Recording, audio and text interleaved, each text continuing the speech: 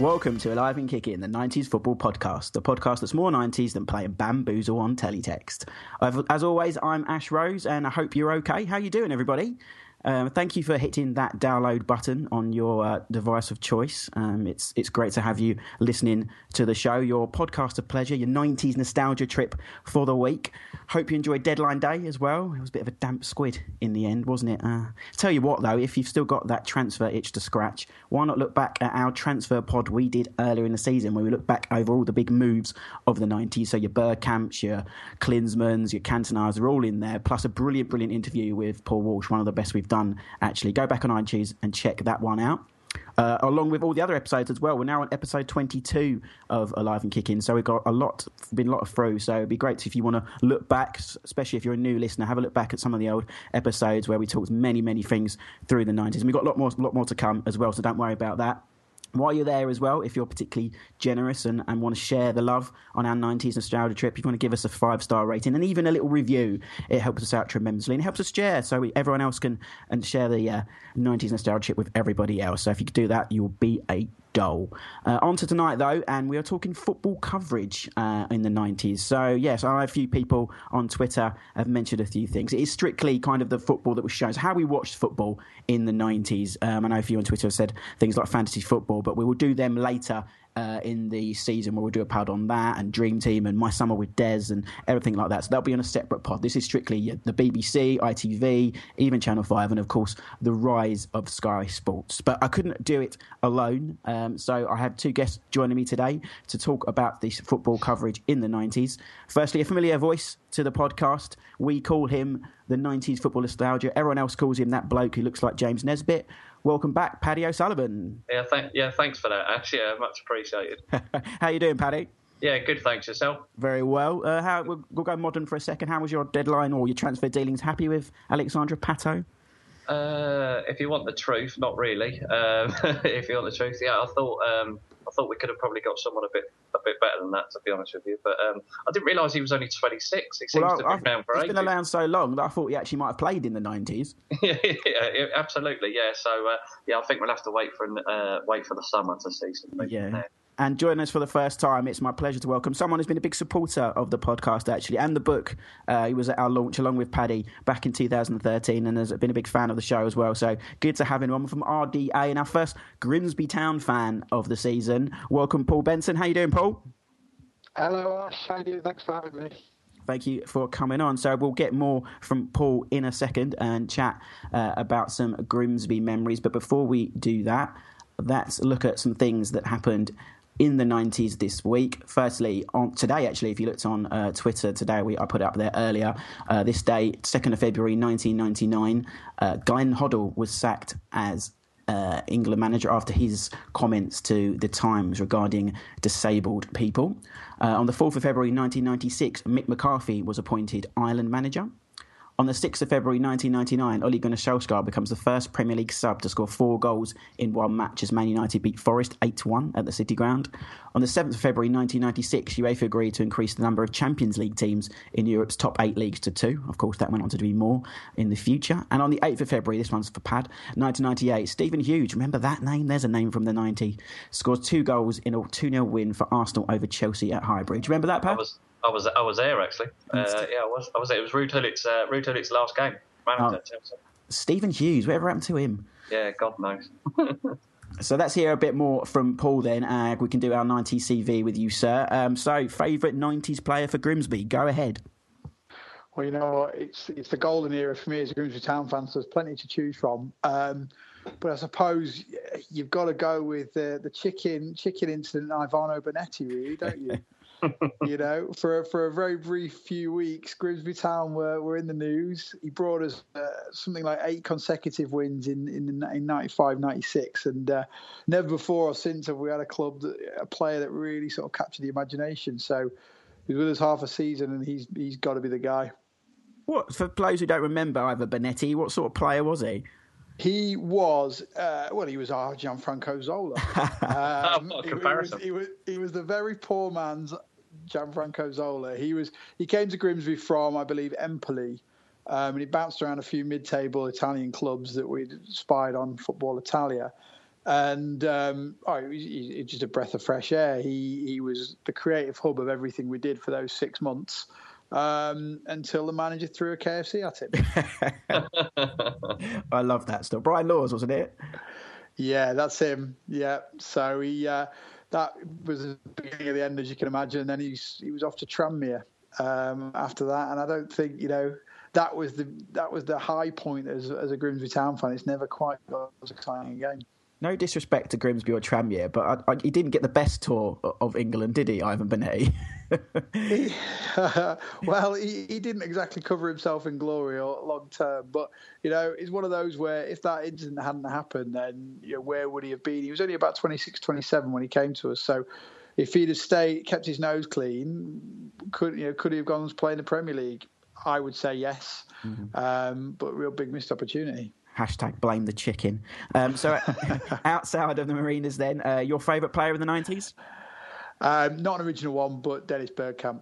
Okay, no, good one. Another one that seemed like a player that would never, ever come to English football. And to see him doing what he did for a team that I'm not a particularly massive fan of was just breathtaking. It's a cliche when you talk about the hat-trick against Leicester and whatnot, but I've never seen a Premier League player since do what he did. It was him that made me have such a crush on the Holland team in 1998 for the World Cup. It's just, he is the 90s to me. Yeah, definitely. We've spoke a lot about him on this podcast, and you mentioned 98 and of that goal as well, one of the best goals of the decade as well. Yeah, Paddy, obviously we've done a lot of your CVs because you're a regular on the show, but I did ask you a question before we went live on air. As we're talking football on TV tonight, what was the first game or first sort of era of games you remember watching on TV in the 90s? I think the first game I can sort of remember watching live, Ash, on TV was roughly around sort of 1990. I think it was a big game. It was on a Sunday. It was United versus Liverpool, and which is obviously a massive game at Old Trafford. Liverpool went there and won 2-1, and I just seem to recall John Barnes sort of dominating Manchester United and scoring a really, really good goal where he pretty much ran from the halfway line. And yeah, that was just sort of a big game that I remember. It just sticks in the memory. United had some bloke in charge called Ferguson. I don't really know how. I don't really know how that turned out. That was the first game I remember watching. Paul, what are your early memories of live games in the 90s? Well, I was 8 when 1990 came around, so like most kids my age, my first taste of football on the telly was the World Cup. But for some reason, I was never a big football fan when I was that age. It never really stuck. But really, it was a few years after that when I started properly watching football. Didn't grab my attention wholesale. So it was randomly in 94, I remember sitting down with my mates and watching the Division 1 playoff final between Leicester and Derby. That is a random one. Random as it bank holiday Monday afternoon. I remember we were sitting in my lab playing with wrestling figures, probably something like that, and it just happened to be on the TV, and that was it. Really, it was from then on. I never missed a game. I don't think for the rest of the 90s. That is I don't even remember the score. What was the score in that game? If I remember rightly, it was 2-1 to Leicester, but don't hold me to that. Yeah, that is a very random. I think, the game I remember, and I'm not being, I am, maybe I remember it more because I'm being biased, is January 92, New Year's Day, and QPR won 4-1 at Old Trafford. And I knew you were going to say that. Well, I knew you were going to say that. It was one of my big, I think, that it was live on TV, which, as we'll go on to in a second, was a rarity in those days. I think it was on a Saturday or a Sunday. It was on a week. I was at my nan's watching it. I wasn't like one of those people who claims to be there when there was only kind of 1,000 fans, but it's one of everyone says they were there. So like everyone on the moon landing or something. But no, I wasn't there. I was watching my nan's, and that one always stands out to me. And it brings me on to kind of what we're going to start talking about, and that's the early 90s and the coverage, because that was on ITV's The Match with a certain Elton Welsby. Which is a name which is so 90s. I don't know what he did after the 90s. I don't even know what he did pre-90s, but he was the face of The Match on ITV. Paddy, do you remember Elton Welsby? I do, Ash. Good old Elton. He was a kind of a poor man's Richard Keys, I suppose, wasn't he? He was sort of ITV's anchor for TV coverage at the time, and but really ITV's TV coverage really consisted of presenting, saying hello, showing the match, and then it was adverts. That was pretty much it. And that's pretty much changed, really. Nothing. No, they've kind of improved a little bit, but at the time, no, it wasn't. It wasn't really that great, was it? But we were really starved of football in the early sort of 1990s. Obviously, in the Sky days. Yeah, they only showed. It was kind of like, it wasn't every week. I mean, people won't believe this who are listening, who are more modern supporters. But it wasn't live football every week. You kind of had maybe sort of 10 games, if that. Maybe the match showed a season on a Sunday. Yeah, it was a push. Paul's right. Yeah, I mean, at a push, it was not. It wasn't the football that you get non-stop now, and in a way there was almost something refreshing about that. But just ITV's coverage just wasn't the greatest, and we'll probably move on to Sky. Sky obviously took it to a new level. But obviously the best thing about ITV was probably St and Greavesy. Yeah, no, that love segue, because that was about what I was going to say. I mean, St and Greavesy is another one. It's quite 80s. St Greavesy obviously brought Ian St John and Jimmy Greaves as presenters, but it was still going in the early 90s, St and Greavesy. And it's another one. It's a bizarre show to explain to someone who's never seen it, because it was kind of a magazine show, maybe a football focus style magazine before lunchtime kickoffs on a Saturday, wasn't it, Paul? What do you remember about St and Greavesy? Very, again, hazy memories. It was a little bit before my time. I'm really a product of the Sky generation, but I just remember reading mainly Greavesy from his Sun column on a Saturday morning. That was how I knew him. I wasn't really familiar with him as a footballer. So to see these two old codgers, which is what they were, as I put it back then, not really taking it too seriously. Yeah. It just seemed, it seemed like they were putting it together on the cheap, didn't it? Really. Yeah. Which is quite nice. Looking how polished and everything Sky is nowadays. It's quite a nice thing to see two old boys, probably drunk the best up to their elbows in red wine before they started recording. There's a bit of nostalgia about it, but my memories are probably as hazy as theirs are about it. It's very cuddly, wasn't it? That's what it was kind of like a really warming thing to watch, like these two old, like your granddads having a chat about football on a Saturday morning. And we mentioned earlier in the season when we did our Euro 92 pod, because that was the last time St Greavesy was on our TV screens before Euro 92, and there was a show they did of Greavesy walking around Sweden in a Viking helmet. I mean, it was kind of something you would never imagine you could see in these days. What do you think, Pad? Yeah, it's very dated now. Obviously we're talking about sort of 20, 25 years ago here, probably a little bit more with St and Greavesy. But I suppose you could almost argue that St and Greavesy sort of paved the way for professional footballers to actually finish and then move into television. Because obviously, like Bob Wilson as well, I think was another one. But they had, we look at sort of Match of the Day, and Sky now is completely full of ex-pros. Yeah. Whereas years ago, obviously, you talk about, Elton Wellesby that you mentioned earlier on, it was sort of television type presenters who knew a little bit about football. Whereas now it's completely ex-pros. And I mean, if you look at Gary Lineker, you've got someone that's like an ex-pro actually presenting Match of the Day. Yeah, not like Des. I mean, if we're talking people... We miss Des, don't we? Yeah, I mean, Des Lynam, if anyone who grew up in the 90s, he was Mr. Smooth, wasn't he? 100%. Paul, Des Lynam, can't get any better than Des, can we? He's the oracle, isn't he, really? he is what we want every presenter to be now. Gary Lineker, he's great and all, but he ain't Des. Oh, he dreams of being Des. Yeah. Everyone dreams of being quite Des. Hard. Well, we're talking ITV because they had the rights at the beginning of the 90s to show the Top Flight games, but as we're going to talk very much in detail now, it was a new company that came in very early in the 90s. Once the Premier League had taken over and split from the Football League, they looked for their own TV deal. And ITV were up to discussion. They did offer some big money to show the Premier League and some good deals. But Sky came in, this new format headed by Rupert Murdoch, this fledgling company called Sky. They had people like Martin Tyler already there, and Richard Keys and Andy Gray had already joined the show, and they bid an amazing, it sounds a lot now, and I know that the TV deals have gone crazy, but they bid $304 million in 1992.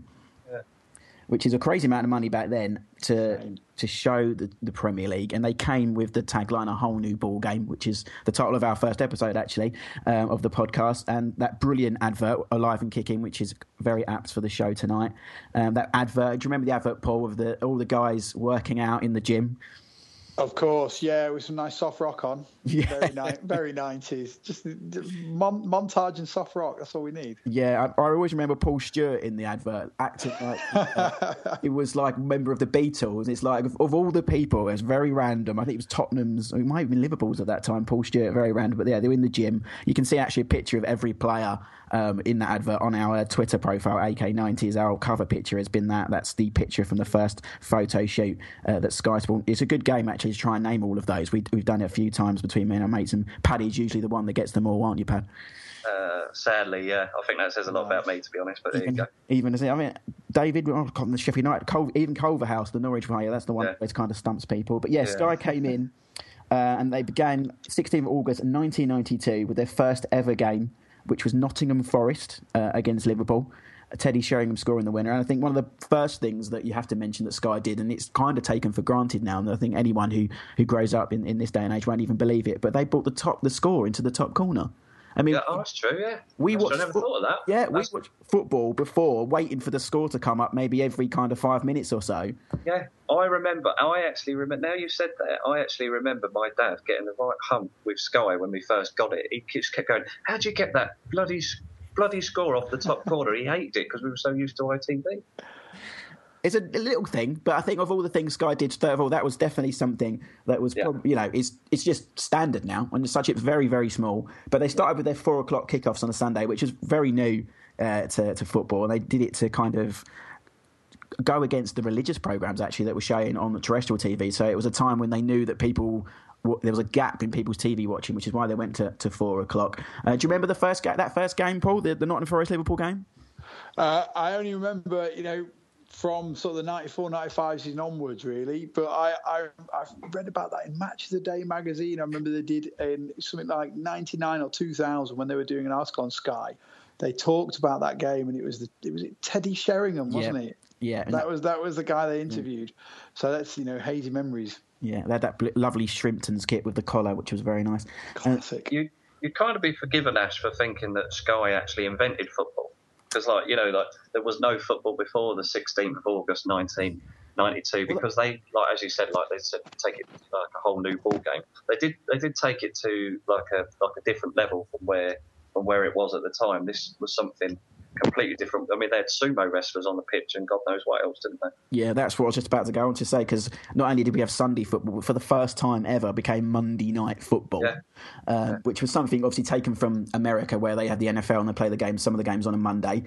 This isn't coincidence, this is truth. The first ever Monday night football was at Main Road, a clash between Manchester City and Queen's Park Rangers. It was a 1-1 draw, a brilliant goal from Andy Sinton. But yeah, like Paddy says, Paul, do you remember the dancing cheerleaders and the sumo wrestlers and the Paris jumpers? Oh, the works, didn't they? Dancing Bears, I think, if I remember rightly. Was they not there? No, the one I always remember is, you remember when the teams come out, and it's only a few occasions I think they did this, but when they had those little fireworks, they used to have like those little sort of poppers that used to spring fire into the air as they came out. It was just, it was like a different world, wasn't it? It was completely different. Yeah, it's something that we hadn't seen before, for sure. And it's something we're going to just move on now to talk to our guest today, actually, who was at Sky during the early 90s. He retired as a player in 1991 at Portsmouth, then joined Sky as a pundit, and was at the very early days of a show that we'll talk about very briefly in a minute, Soccer AM.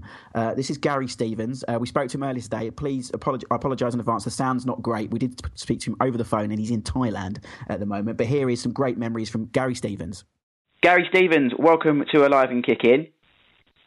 Thank you very much. Good to be on your show. Yeah, thank you for joining us. We want to take you back to the 90s. Before we talk about your role at the beginning of Sky, let's take you back to where your career finished. You were at Portsmouth in the early 90s. What are your memories of your final days as a footballer at Fratton Park? Well, I guess in many ways they weren't great memories, because I'd left Spurs in the January of 1990, gone down on loan initially to Portsmouth Football Club, who were struggling in then the second division, today's Championship. And it was just an initial month's loan, which lasted until towards the end of March in 1990, when the transfer window in those days was shut. And Portsmouth wanted to keep me. Terry Venables at Tottenham didn't particularly want me any longer, and I decided to go down there. I'd had lots of injury problems at Spurs, unfortunately, and I thought it was an opportunity to play regularly, to get my career going again. And I only actually managed to play 59 times down at Portsmouth Football Club, home and away, when I collapsed in a heap with another knee injury playing away at Plymouth, and I never played again. So they were difficult times for me personally, because I picked up I played my last game, I'm just trying to think, in the March of 1991, I think it was, and I got my last pay packing out of football in the January of 1992. So that's always a difficult time for any player who's packing up through injury. Mm. At that point, for a footballer, what is your mind thinking about what's next? How quickly do you have time to think, okay, my career looks like it's going to end, what do I do next?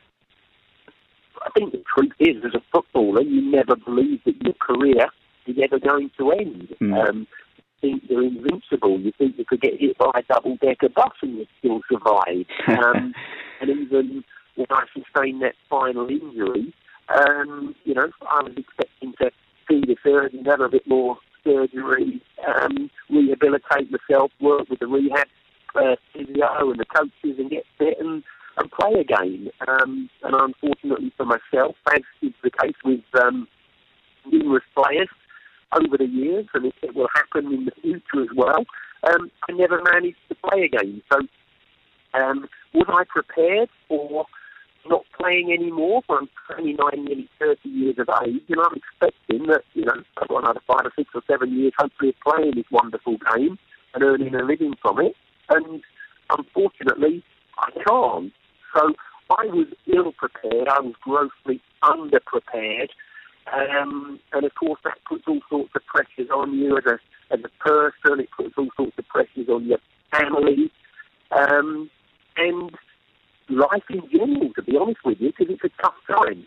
Mm. You had a really brief spell in management at Petersfield Town, I remember. Was that something you thought you might go into more, or what did you learn in that really short period? Well, at the time I passed my coaching qualifications. Back in those days, you did a premium badge and then you did your full badge. So I was a full badge holder. I was keen to go into football management and coaching. I think there were some opportunities. My family at the time weren't so keen because, they felt that, being a player is very privileged and you're at home a lot of the time, and obviously when you go into coaching and management, your time is taken up a lot more. So I decided that I'd have a little look at the media and go into the media, and if it happened, the media is a very demanding business, and I was working all sorts of hours, early morning, MTV, late evening, Capital, Gold Sport in London, whatever it might be. And I was out of the house an awful lot, trying to make a go of a career alongside football, but in the media. Yeah, and let's talk about media then, because you were at Sky kind of in the early days, in the kind of infancy of the station. How did you get involved, and what was Sky like as a place now compared to the multi-company we see now? Well, when I first packed up playing and I decided to have a go at the media, I was sent in my CV with an introductory letter off to all sorts of organisations, and obviously Sky, which was, just starting to grow a little bit then, was one of them. And I ended up becoming a regular on a Saturday morning show, which still goes today, which was Soccer AM on a Saturday morning. At the time, Russ Williams was the main presenter, and a girl called Jane Hoppen. Helen Chamberlain took over from her, and Tim Lovejoy took over eventually from Russ Williams.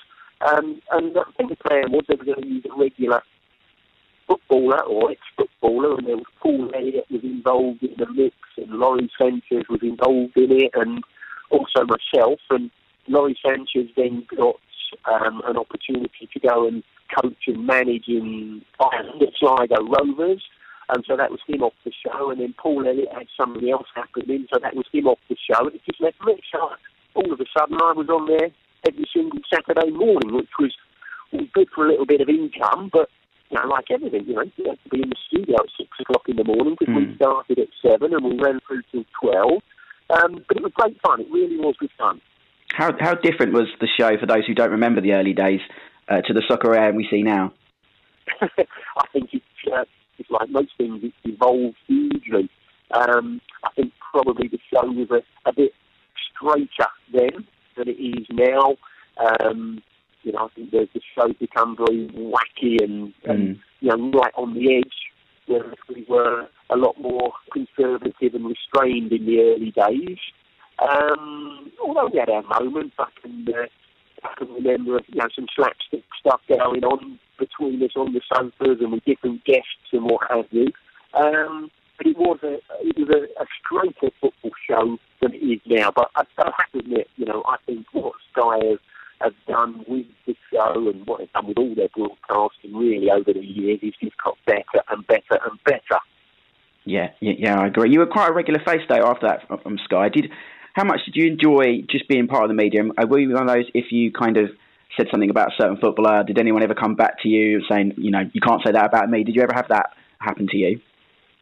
I think when you're working in the media, you can very easily upset people. And again, back in the early 90s when I was working in the media, having not long retired as a player, the amount of media coverage was a lot less than it is today. Yeah. And I think people were a lot more sensitive. So, I can remember passing comments about different people or different clubs. Some of them former teammates of mine who'd gone on into coaching and management. And I upset a few of them on a few occasions. I had a couple of heated conversations as well, when I bumped into certain people at certain times. But I think people look at the media now and there's no such thing as bad exposure. Yeah, if people aren't talking about you, it's bad. So as long as they're talking about you, be that good or bad, people like it because it's about profile. No, it's a great point. Would you, a footballer that's retiring now, would you advise them to do media? Is it something you think it's a good path for pros coming towards the end of their career to do? I think that in this day and age where the top players are coming to the end of their career when they should be extremely wealthy with the money that they've earned, they can certainly pick and choose. I think working in the media is a great opportunity, and it's a fun business to keep yourself involved in. What I found was having retired from the game, I've never had a bad game since I retired because it's so easy from the TV studio or the radio box. And we can all pick the best team that's going to win the cup or going to win the league or, going to see England pick up their first trophy since 1966 because our thoughts and our beliefs are never tested. So I really think for ex-players, unless you've actually gone into coaching and management somewhere, then you're not truly qualified to pass too much comment on teams, formations, etc., because it's not until you've been in there that you really know how difficult it is. Let's have a look at Gary Neville, for example. What a fantastic pundit, great insight, great knowledge. And he's gone to a decent club in Spain, by the way. Yeah. The team's struggling a little bit when he's gone in there, but he's hardly turned it round overnight. He's finding out actually how damn difficult the business is when it's your decisions and your selections that see you succeed or fail. No, it's a great job of Gary. Just going back to you and the 90s and being a pundit, what players, I know there's a plethora of players you could choose from, but there isn't any couple in particular you used to enjoy watching as a pundit? Wow, what players? I think there were some great characters around then, and maybe there aren't quite so many characters these days. But I think seeing that Manchester United young group of players, Beckham and Scholes and Butt and Neville and all of them come through and develop the way they did and become the mainstay of a Manchester United side that's stood the test of time. I would have to mention somebody like Teddy Sheringham, who, was a class act wherever he played, and obviously he was outstanding when he was at Spurs. And again, Spurs, I suppose all those years ago, 78, when they signed those two Argentinians, Ozzy Ardiles and Ricky Villa, they brought in another world-class foreigner in Jurgen Klinsmann, who was a character. You've only got to look at the way he almost mocked himself with the dive. Yeah. He was, so famous for. Yeah. I think in many ways the 90s was a fantastic period of football, as much as anything because of the growing amount of games that you could see on the TV via Sky Sports. No, that's a great point. And lastly, you were at the Tottenham as well in the days of Paul Gascoigne. We always like to ask people who've played with Gazza, do they have a Gazza story? Do you have one you could tell us? I've probably got about 10,000 to tell you about Gazza. An amazingly talented player. And of course, we all know that he had an awful lot of problems off the field. He did as a player, and he continues to do now. He's no longer playing. But Gazza just couldn't sit still. He had to be doing something all the time, and most of the stories I'd like to tell, I probably can't tell. But an example would be, Friday night we were away with the team, sat at the meal table in the restaurant of a hotel. We tended not to have a private room. We were just in the general hotel.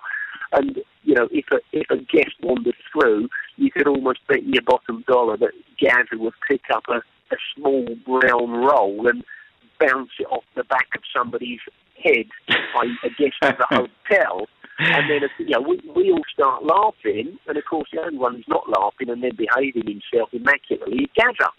Yeah. He was just he was good fun, but I have to say at times he did wear you out a little bit as well. You were times that he used to think, well, I did anyway. Gazza, just give it a break for a while. But I love the fella.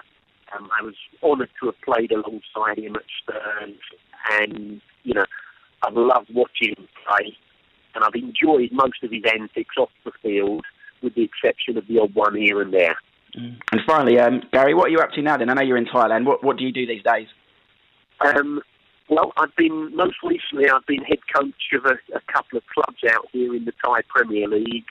Army United was one of them, and then Port FC was the other one. At the moment I'm in between jobs. I'm hoping to secure myself another coaching position out here. I actually had a hip operation about 11 weeks ago back in England, and being back here in Thailand for the last 5-6 weeks as I have, it's helped my rehab because obviously the climate's a lot warmer. I've got good access to a swimming pool, so that's been ideal for me. Brilliant. Well, thank you for talking to us. Hope the hip heals well soon, and thank you again. All the brilliant. Best. Thank you a lot. Cheers, Gary. Bye-bye.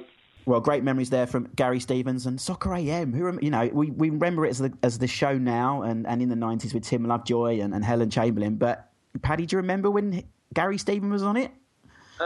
Yeah, I've got a vague recollection of Gary Stevens being on it. Was he on it with the guy from Absolute Radio? Yeah, as he said, Russ Williams. Yeah. Yeah, I thought that's what. Yeah, so. I've got a vague sort of recollection of it, but yeah, you're right. It kind of Soccer AM as a show, I think, kind of took off when Lovejoy kind of came onto it, and I think one of my favourite guests they had in the 90s. I think they had Noel Gallagher on it. They did, yeah. big Oasis fan, so it was good to see Noel Gallagher on that. So it's a good show, and I suppose it's still going today, isn't it? Yeah, exactly. Paul, your memories, Soccer AM, that must have been one of your shows in the 90s. Oh, absolutely. Well, I remember the first time I found Soccer AM was through Helen Chamberlain. And at the time, I was like, wow, it's the girl from Nickelodeon. Yes. Which was my sort of staple of after school and school holidays. So the fact that she was now presenting a show on football and she was a lower league fan as well, just... I think I was in love. I was not the only one. Yeah, can't really believe she's still going, though. Bless her, poor Helen Chamberlain on that show. It's changed a bit. Well, we'll go that. Oh, very harsh. That's very harsh. We love Helen Chamberlain, of course. But, yeah, Soccer AM was something that Sky began to build, didn't they, at that point? So you had the coverage that we spoke about. Richard Keys had come in with his brightly coloured jackets as well, those ridiculous yellow and bright red jackets he used to wear for the live coverage. Andy Gray established himself as this new tactics king, and we saw things like on the Monday Night Football with his tactics table, which actually started, if you believe the stories of him in a pub with beer bottles, which is no surprise given some of their reputation in the past. Yeah. And then he had the Andy Gray's Boot Room. I don't know if you remember that show that they showed on Sky Sports, and Sky Soccer Weekend, which is, if you imagine sort of Sky Sports News condensed into an hour on a Friday, that's what it was, wasn't it? Sky Soccer Weekend with Matt Lorenzo presenting it. Matt Lorenzo. I seem to recall, Ash, that the Boot Room was a show that Andy Gray seemed to do from a cupboard, and it sort of had a Subbuteo table. Yeah. He sort of moved players around. Yeah. You compare that to. You obviously compare that to what they do now with the technology they do. It's absolutely incredible, but and it was a decent show, to be fair. But that's where the sort of Monday Night Football sort of generated from, really.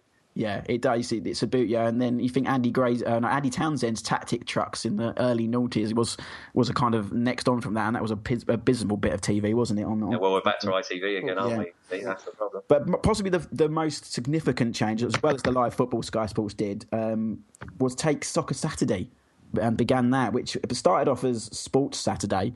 In sort of the mid-90s, then sort of migrated into Sports Saturday, where they would the actual concept of it, of footballers watching football, so that probably at the time sounded quite ludicrous, but it became such a watchable show, didn't it, Paul? And it's such a stable hold we hold, but it was so different in the 90s, wasn't it? Oh, it's incredible, Can you imagine the pitch meeting where they put that forward? We're going to have a bunch of football being shown that we can't actually see, but a bunch of non-broadcasting ex-pros are telling us what happened on the screen. It sounds ludicrous, but it worked from day one. But I suppose the fact that all we had on a Saturday afternoon was the radio or teletext. Who doesn't miss that? meant that it was a step up, and we're still watching it now 20 odd years later. Yeah, I mean, Jeff Stelling was there from the beginning as well, someone who's just, randomly come up from Sky, and he was just on the back burner. He was actually not meant to present that show, but just worked because his charm and things like Kevin Webster and the jokes and Total Network Solutions that he used to do. And you had guys at the beginning like George Best and Rodney Marsh, who were at the beginning of Soccer Saturday. It became compulsive viewing, didn't it, Paddy? Oh, absolutely, and still is today. I do have... my wife doesn't quite understand the concept of Soccer Saturday, to be honest. She says, just exactly as Paul was saying there. She says, you just sit around, you watch a load of blokes shout and make noise, and that's fun. Well, yeah, it is. It's brilliant. Yeah, as my father-in-law's called, I'm going to put Jeff on. I'm just going to put Jeff. It's like he's in the living room. It's not like I'm going to put. It's always, Jeff's going to come on. Yeah. But yeah, Sky. I mean, we could do a whole podcast on Sky, and we'll talk more of them in detail on another show. But we'll mention a couple more things as well of football in the 90s, because we can't talk live coverage and coverage in the 90s without going to Channel 4 and Golazzo and the Football Italia. James Richardson outside of Italian CAF. I mean, it doesn't get better than that, does it, Paul? Oh, absolutely not. It's hard to think now when we can look for what the results were or what the results are going on in the Slovakian Premier at the touch of a button. But back then, that was pretty much our only look into football outside of England, and it was just a different planet. You got Milan, Juventus, Fiorentina, Parma, all these teams that we'd heard of probably through Championship Manager 2. And now James Richardson sitting there sunning himself, bringing them all to life with these superstars. mind-blowing. I feel like we should be. I feel like we should be sitting here, sort of drinking a cappuccino, sort of holding a newspaper, sort of having this conversation, because that's what you used to do, and that's the bit I think that was a bit people used to enjoy the most, really, wasn't it? He could have made a lot of that up, to be fair, and I would have believed him. It was such a window into a country that and a football that we couldn't see. And the fable goes with James Richardson. He wasn't actually meant to present that show. He just happened to be the only one in the production staff that could speak Italian and knew much about Italian football. So they kind of just shoved him in front of a camera. But he became such an icon of that show. He was actually meant to co-present it with Paul Gascoigne. Can you imagine how that would have gone? Yeah, exactly. Yeah, because that was like football from another planet as well. Very much what we were saying with Sky earlier on. We were watching players. We got to see Gullit, Van Basten, Rijkaard. It was slightly different to the sort of players you saw in the Premier League in the early 90s. So, and we saw some decent. I seem to recall Lazio and AC Milan had I think it was like 5-3 or something like that. So there were some decent games on Channel 4 at the time, which was good. I think it came about because of Paul Gascoigne's move to Lazio, and it was actually his idea to show more games. So, which is a brilliant thing to do, and it probably paved the way for watching football from different leagues as we do now. We can't obviously not talk about Match of the Day as well, Paul. I mean, it's something that we take for granted in this day and age because it's always there. But at the beginning of the decade, it wasn't on TV. It came back in 1992 along with the Premier League. Alan Hansen's famous quip about the Man United team, voices like Barry Davis and Tony Gubbo, for me, just don't. Today's commentators just don't have it on those guys. How about you?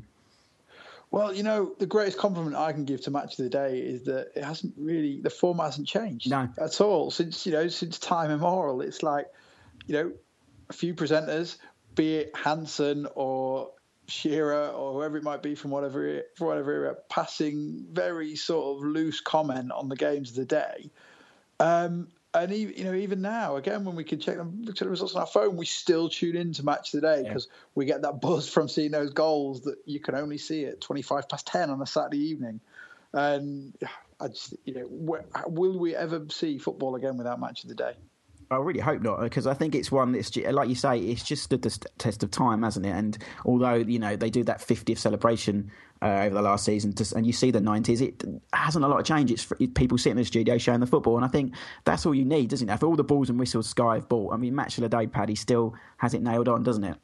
Oh, it's an absolute institution. Obviously, it's sort of grown with the times. It does have sort of circles and funny lines that they can draw all over the screen.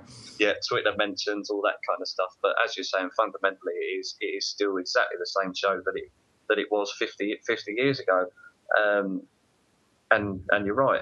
We sit around sort of all day Saturday. We could quite easily watch it on other channels, but you sit there and you wait for this on BBC One.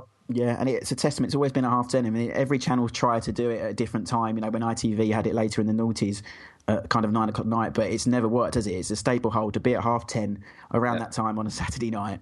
Yeah. A few things we should mention just before we go. Also that were coverage in the 90s. ITV, of course, as we've mentioned, had the Premier League, the First Division in the early 90s, but they also had the Champions League, again with Matt Lorenzo in the early, so they took on that. Channel 5 later in the decade, of course, came in, and the famous quick about them having the UEFA Cup and the Cup Winners' Cup, that started at the end of the 90s, so that's another thing we used to watch. And of course, we got to end on, Sky just evolved, didn't they? I mean, by the end of the 90s, they had Sky Sports 2 and Sky Sports 3. That was really, as we say, changed football. I think Sky had kind of the biggest part in it. What do you reckon, guys?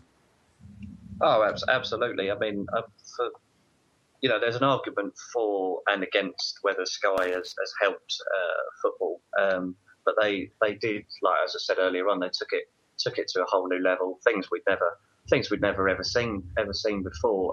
Pumped a lot of money into the game, and you can argue that a lot of the foreign imports that we've had, your Zolas, your Bergkamps, Cantonars, all them sort of players, are as a result of the money that Sky brought to the table. Yeah, and Paul, last word to you. I think, one of the most memorable moments watching football, especially on Sky Sports, was Kevin Keegan's famous rant in the title charge. I mean, they're whatever decade you are, they're what moments you watch football for, isn't it? Well, yeah, absolutely. And you hit the nail on the head there. And the difference between the coverage we got pre-Sky and after Sky, that to me was the big turning point, because that turned football from a sport into a soap opera, that moment. And Sky have really traded off that ever since. And all the sports following suit, it's almost like the drama on the pitch isn't quite enough. So they need to turn the camera on the sidelines. And that was to me, if you pick one moment of sports coverage in the 1990s in the UK that changes everything, it is that Kevin Keegan. I was going to say promo. It kind of was Keegan meltdown. It wasn't far off. Yeah, I think just one last thing on Sky, Ash, was that basically I think they saw that during the sort of 70s and 80s that the FA Cup final was the biggest day, the biggest game of the football calendar, and I think they took that and basically brought it to us every Sunday. Yeah, and I think that's the difference between then and now. Yeah, because their coverage used to start a ridiculous time. I mean, it's not so early anymore, but I think in the early days it used to start so early, and they do the kind of cup final-esque rundown of all the teams and things like that. I think you're right there. But thank you guys for that little trip to TV coverage. One thing I just quickly want to mention, I didn't say earlier, was Grandstand as well, was something we used to watch on a Saturday morning. All that was other sports. It, of course, included football. I always remember Gordon Strachan being in the intro and his shot hitting the stanchion on the note of one of the theme tunes on that, I remember. But thank you, guys. Thank you, Paddy, as always. Thank you, Ash. And Paul, first time, thank you for coming on. We'll definitely have you on again. Thanks, Ash. Appreciate that. Thank you, everyone, for listening. I've been Ash Rose, and #KeepIt90s. This podcast is a West 12 Media and Burble Media production.